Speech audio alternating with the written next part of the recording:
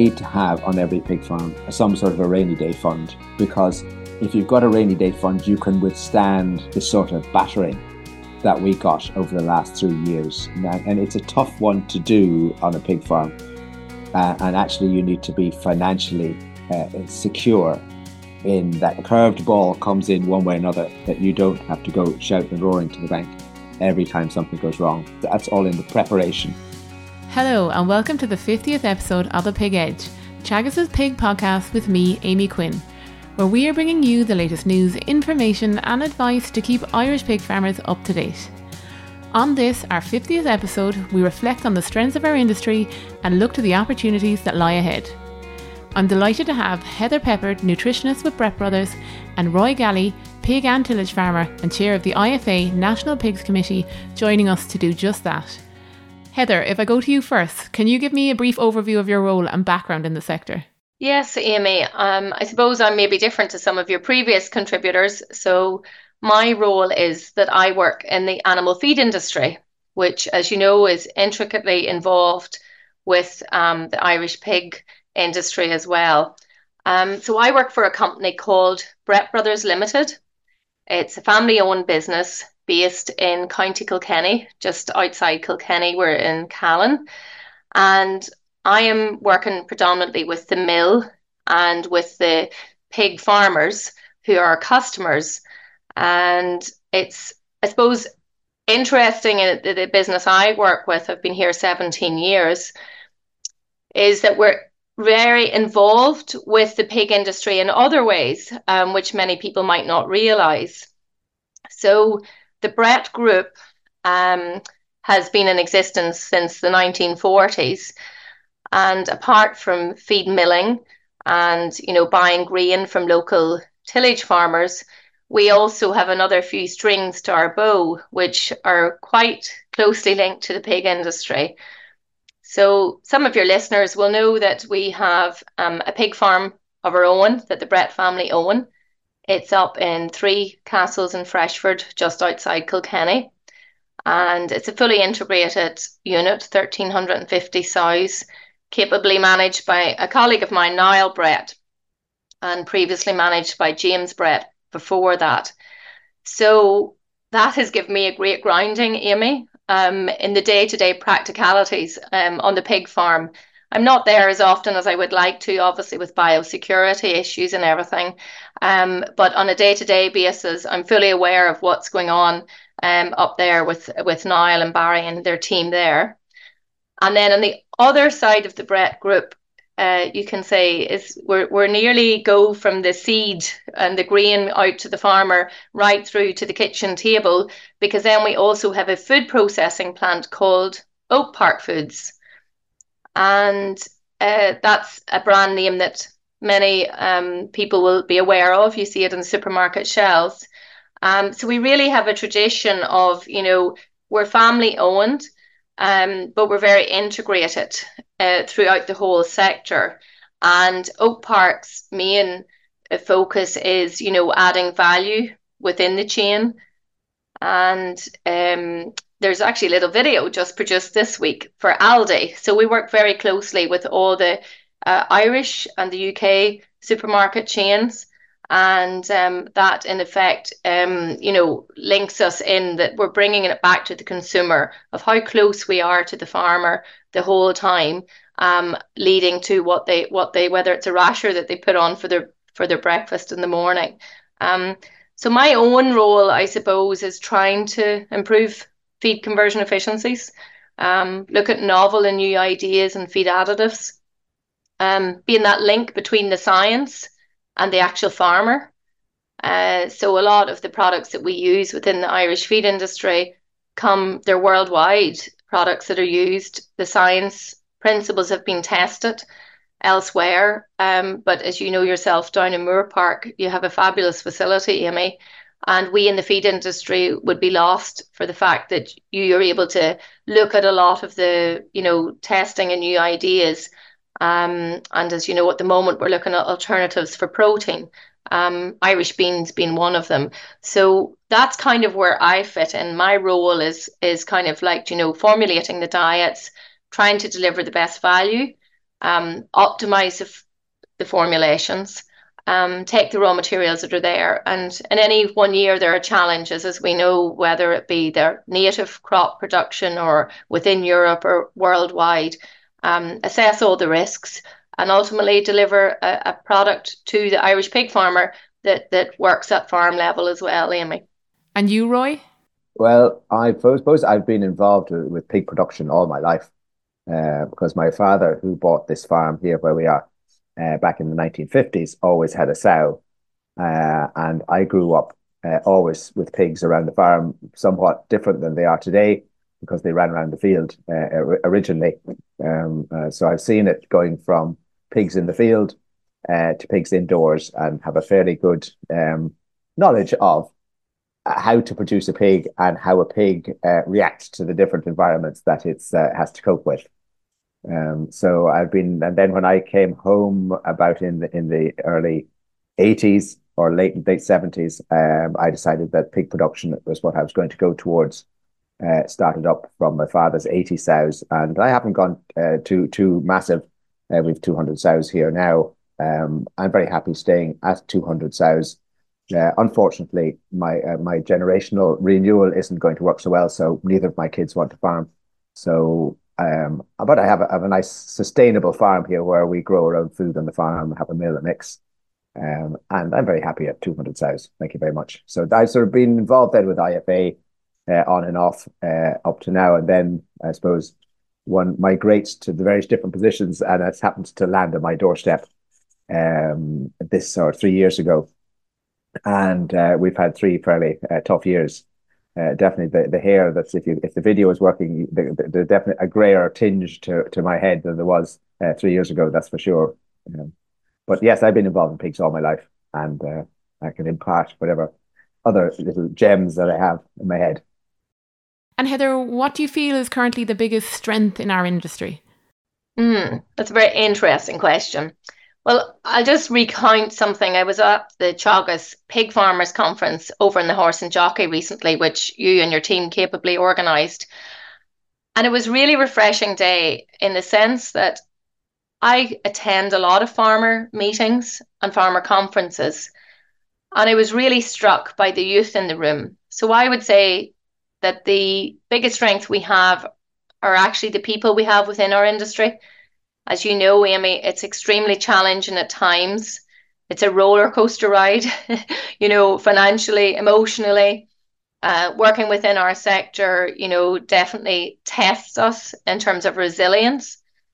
And I would say that I work with a lot of dairy, beef farmers. I attend tillage meetings, and it's really good to see young people. But I suppose one of the challenges in that strength is how do we keep those young people within our industry? And so their determination to succeed, the people around the room that have kept family businesses going through good and bad, then they have something to hand over to the next generation. I always say pig farmers are the best to adopt new technology. They really place a focus on science. They have huge respect for new technology that comes to them, and they're always so determined to make it successful for the betterment of their own farm and for the wider industry. So for me, it's the people we have, Amy, within our industry. Roy, what do you feel is currently the biggest strength of our industry? I suppose this there's a strength that I see, and I would have noticed it when I took over chairman of the IFA Pigs Committee. Not that I wouldn't have seen it before that as well, because we have an awful lot of young farmers in the pig industry, and it's interesting. Both of us observed exactly the same thing, so it corroborates together, and I think that's a great asset to have in our industry. When I do go around to pig meetings with IFA, there's a definite preponderance of grey hair everywhere. And one of the nice things is with the Pigs Committee is that there's a good cohort, and right in fact across the pig industry itself, there's a good cohort of young farmers wanting to come home, wanting to get stuck into pigs, wanting to produce on a commercial scale food for everybody. It's a tricky business, but it's a business you have control over. Lots of the bits and pieces in it. And it seems to be attractive. So at the moment, we're very lucky. We've got a good cohort of young farmers, and I see that as a serious strength. It does, of course, pose its challenges, because the challenge then is to make sure that we keep those young farmers involved, because this is what successional, generational renewal is all about. And for that to happen, of course, we delve into money. And I suppose my main thoughts are, and having been through the last 3 years of fair decimation of the pig industry, for losses, money is critical to this equation to make sure that we keep young farmers on the farm, we keep them interested, we keep them motivated, and we keep them challenged, so that they are going to be an asset to all of us. And not only that, but be able to produce pig meat so that everybody's Christmas dinner has a nice ham sitting in front of them, let alone all the rashers the rest of the year, which happen every day of the week. In fact, somebody was noting the other day that everybody requires a farmer 3 times a day at least, to produce food to make sure it's on their plates. And so it's really important that we have youth. So I see that as the biggest strength we have, but it does have a challenge coming with it. Roy, from your perspective, what's the biggest opportunity currently for our pig sector? Well, I suppose this leads on from the first part with youth and with the challenges that we have. With every challenge, of course, it's either an opportunity or a threat. And let's be positive about this, and let's see the opportunities that are there for all of us to get in touch with. The big opportunity I see coming, and look at it now, is one of transparency. And we're actually, and there's nothing that I've sort of come up against mostly during my tenure as chairman of the Pigs Committee, and it all revolves around the price of the pig and how much is coming in and how much the margins are that a pig farmer has to work on, or as the case may be, for quite considerable amount of time, that there was no margin. So the Office of Fair Trade and Transparency has just got its papers, and Niamh Lenihan, who is the new minister for this, or a person in charge of the Office of Fair Trade and Transparency and Regulation of the food industry, and I'm holding quite a lot of hope in her office. Now, this may be more aspirational. I hope it is going to actually come to pass, because once you have transparency in the industry, you know where the money goes to and what each of our costs are. I mean, pig farmers' figures are on the table at all stages. Anybody will know exactly what it costs to produce a pig. There is nothing hidden about it, and there's nothing clandestine about it. I do believe that the rest of the industry, above once it leaves the farm gate, that transparency becomes somewhat muddied. And farmers, and I think rightly so, feel that there could be greater opportunities made of our pig meat, which we take considerable trouble to get to a stage where it's come to the housewife with all the different rules and regulations that are involved with EPA, welfare, there's a raft of legislation, and let alone that, but the actual sheer management of the pigs every day, looking after them in the housing, making sure they're clean, they're watered, they're warm, and this is done with impeccable diligence by all of these young farmers. They're able to measure everything. So they're able to, once you can measure it, you can get cash flows. You've got a weekly cash flow coming in. Once you get measurements, you can make decisions, you can take actions. So this is the sort of stuff that creates the opportunities for farmers to do the job better. And we would love if that then was recompensed by a greater level of money coming back from the marketplace to the farmer. And I think this would be safe to say that there's a lot of agriculture suffers from this same dilemma. And it would be nice, when we're talking to processors and when we're talking to secondary processors and we're talking to supermarkets and all the rest of it, there is a lot of sort of unknowns as to where the money that's generated by the consumer, where it all ends up. And we do believe that, if there's proper transparency, and I'm not going to say that there should be more coming back to pharma, but we would like that to happen. But once you've got transparency and you know exactly what happens, where the money goes to, where it flows, and then we can have a proper fairness within the industry, that we can get a price that we know we're getting the best price we possibly can, as opposed to whatever the market gives us. Yes, and this would make a big difference to a lot of producers out there, wouldn't it? It would make a huge difference, Amy, to producers to be able to know, because it's the one bicker that we always get. And if we're working on things like European averages, we're working on this and that, and those, and all our figures are on the table. So everybody knows, and whenever we do go to meetings, it's always, well, you could be cheapening your feed, or you could be doing this, or you could be doing that. Yeah, at farm level. And of course we can, because most of the pig farmers are extremely good at looking after their own costs. Unfortunately, we have no control over what we're paid for our pigs, and we have little or no control over what we pay for our feed. They are the two major costs. You only have part of the picture, really. We do, yes.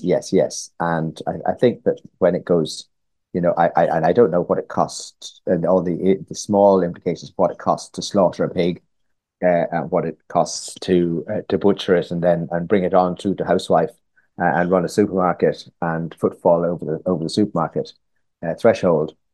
But when you do go and you see that, like a pig that goes to Northern Ireland, I just use this as an example. Pig that goes to Northern Ireland is paid for with a greater level of money down here. So there's more money made by the factory in the north, who then send the pig meat back down to the south, and it comes in and it's being sold cheaper than the meat that we are trying to do down here with the full Irish Boar Beer logo. And I wonder how on earth that can be, that unless there's money, subsidizing across the board somewhere in this. But if this was all known and it was transparent, we could see where we could have the opportunities for ourselves. We're talking about opportunities in the UK, and I've heard quite a few times during our discussions with processors that the UK is just a dumping ground for pig meat. Now, when I hear that, I immediately think that we aren't marketing our pig meat properly, because marketing is far from dumping. Marketing is making sure that we are putting the very best pig meat into the highest priced market in the world, so that we can then repay back to our farmers here a higher cost, because of the matching of the quality standards that are in the UK. And this is a huge opportunity for us to be able to match the quality standards. How we do it, we can do it, I know, through Red Tractor and through the Boar Beer quality assurance schemes. I'm quite sure that this is within our own grasp to do this, to tie up with some of the supermarkets. Beef has done it. Beef is marketed over there on an Ireland and UK basis. And I'm quite sure that we could do the same with pig meat. That we have the green image, we have the sustainable image. We're here with a next door country to them. And I believe that we shouldn't be treating the UK as a dumping ground. We should be treating it as a marketing opportunity, because a dumping ground is a threat, but a high quality product of pig meat going into the UK is definitely an opportunity. Heather, from your perspective, what is the biggest opportunity currently for the pig sector? I was at a recent pig farmers meeting there, and there were lots of opportunities and threats discussed. And I would say that value added within our sector, and maybe this is just because I have a little bit of understanding from our own Oak Park business, but the UK traditionally was our closest and nearest neighbour. But as you know, their pig numbers are declining. Their ability to produce their own pig meat for their own consumption domestically is falling every day. And I would say that they have the same culinary tastes as we do. And if we want to get away from selling, just boxes of pork legs out to some other bigger markets, that we do have the opportunity to get closer to the consumer. And I mean, in our Oak Park business, there's Irish produced rashers on supermarket shelves from London to Aberdeen. And it takes work, it takes investment. But I think our pig sector in Ireland, combined with, the secondary processors and Bord Bia and all on board, we certainly have an opportunity to add value to our own Irish product. And that would hopefully end up adding value within the farm gate as well.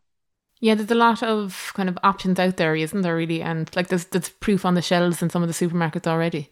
Yeah, well, that little video that I was alluding to, Amy, just that was produced for Aldi last week, like they have a specific, I think it's a Christmas tree kind of flavour to their some of their rashers for this the Christmas season. So I think we maybe need to get away from just thinking of it as a commodity and get closer to what the consumer maybe is looking for and prepared to pay a bit more money for as well, Amy. And Heather, do you see any innovations or novel thinking coming down the line that are exciting for the pig industry, I suppose?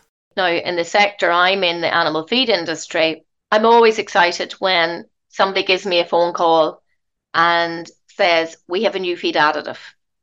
And as many of people will be aware at the moment, we are just facing into 2024 with no zinc oxide in Ireland. And zinc oxide, we know it was going to, be going out of the system in terms of it was hugely applicable within the baby pig sector. All our creeps and our links and many of our weaner diets were being supplemented with zinc oxide. And for reasons that outside within the EU sphere, zinc oxide is no longer licensed or permitted for use. So for me, Amy, I know we've been talking a lot about no zinc, but I think this is the time in 2024 where we're really going to see it at farm level. So there's no one specific, feed additive, but I am always excited by the fact that there's somebody working away at a very scientific level, being very innovative and looking at the challenges that we're going to face in the next 3 to 4 years, and they're developing feed additives in the background. And then it's up to people like me in my role to bring those into the commercial practice. And what works for one farm may not work for another farm. And that's what the challenge for me is, to find what's most suitable at farm level, to overcome a certain issue, whether it be oedema or, and it's in conjunction with veterinary input as well in many of these cases too, Amy. So there's no one big thing, but there are lots of, opportunities there in the next number of months. And to you, Roy? It's a difficult one because I suppose down at farm level, I suppose innovations maybe happens outside the gate, but then let's concentrate on the inside the gate innovations that are going to come at us.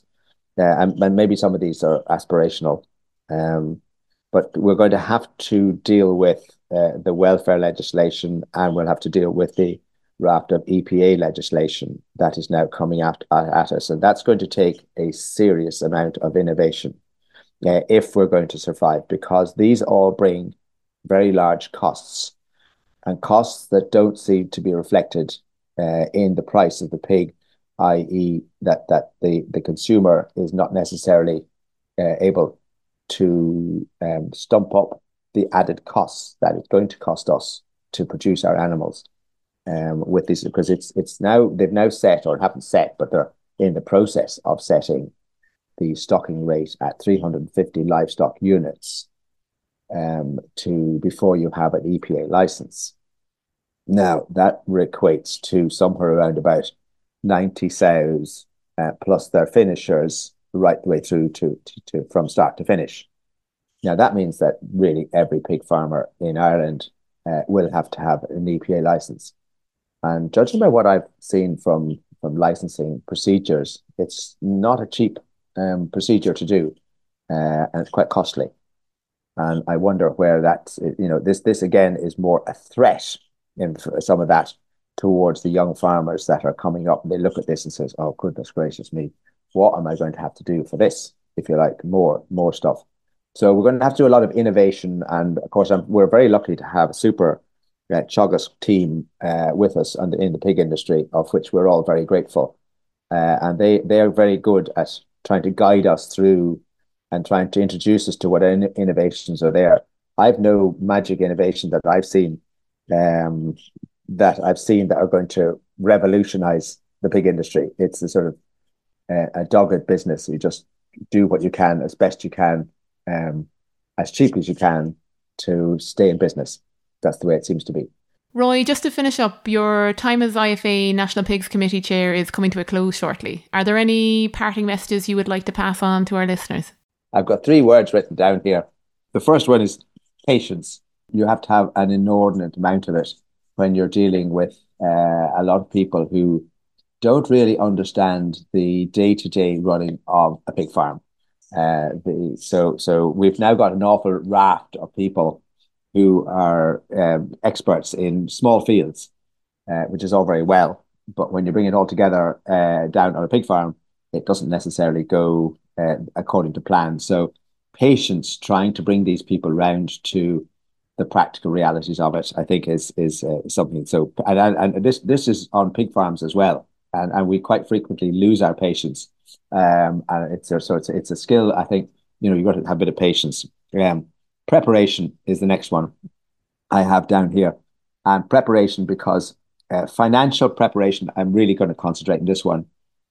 We need to have on every pig farm some sort of a rainy day fund, because if you've got a rainy day fund, you can withstand the sort of battering that we got over the last 3 years. And it's a tough one to do on a pig farm, but we're too easy to go off and spend money when you get it coming in, and actually you need to be financially secure in that if somebody, a curved ball comes in one way or another, that you don't have to go shouting and roaring to the bank every time something goes wrong. So that's the second one, and that's all in the preparation. And the first one is perseverance, and God preserve us. Perseverance is an absolute essential, because there's an inordinate amount of it necessary to keep going on a day-to-day basis on every pig farm in Ireland, because there's spanners thrown in the works every day of the week of one sort or one. There could be little small ones, there could be big ones, so perseverance. So those ones, patience, preparation, and perseverance, are my 3 sort of key words that I'm going to throw out there as my thoughts, having to finish up. And this applies to the role of being pig chairman as well, which I'll hand over.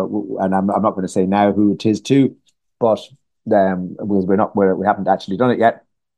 But there will be a new chair of the Pigs Committee in due course.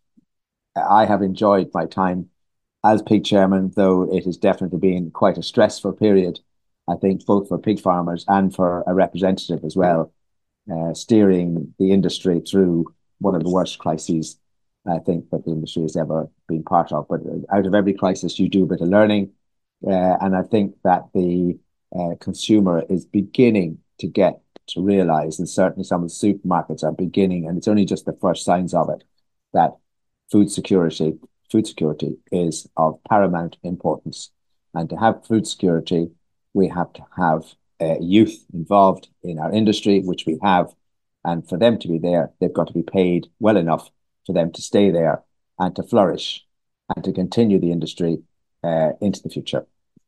Roy, thank you very much. That's my pleasure, Amy. And at this time of year, may I wish all the people who are listening to this a very happy Christmas. And I dearly hope a prosperous 2024. And I think that is really important, as we've said, it's meant so many times at the moment. But happy Christmas and happy New Year to everybody. Thanks to Heather and Roy for joining me for this special 50th episode, and thanks to all our listeners from Ireland and beyond for joining us over the past 4 years. We will be back in 2024 with more insights and interviews, and in the meantime, I would like to wish you and your families a very Merry Christmas and a Happy New Year. I'm Amy Quinn, thanks for listening.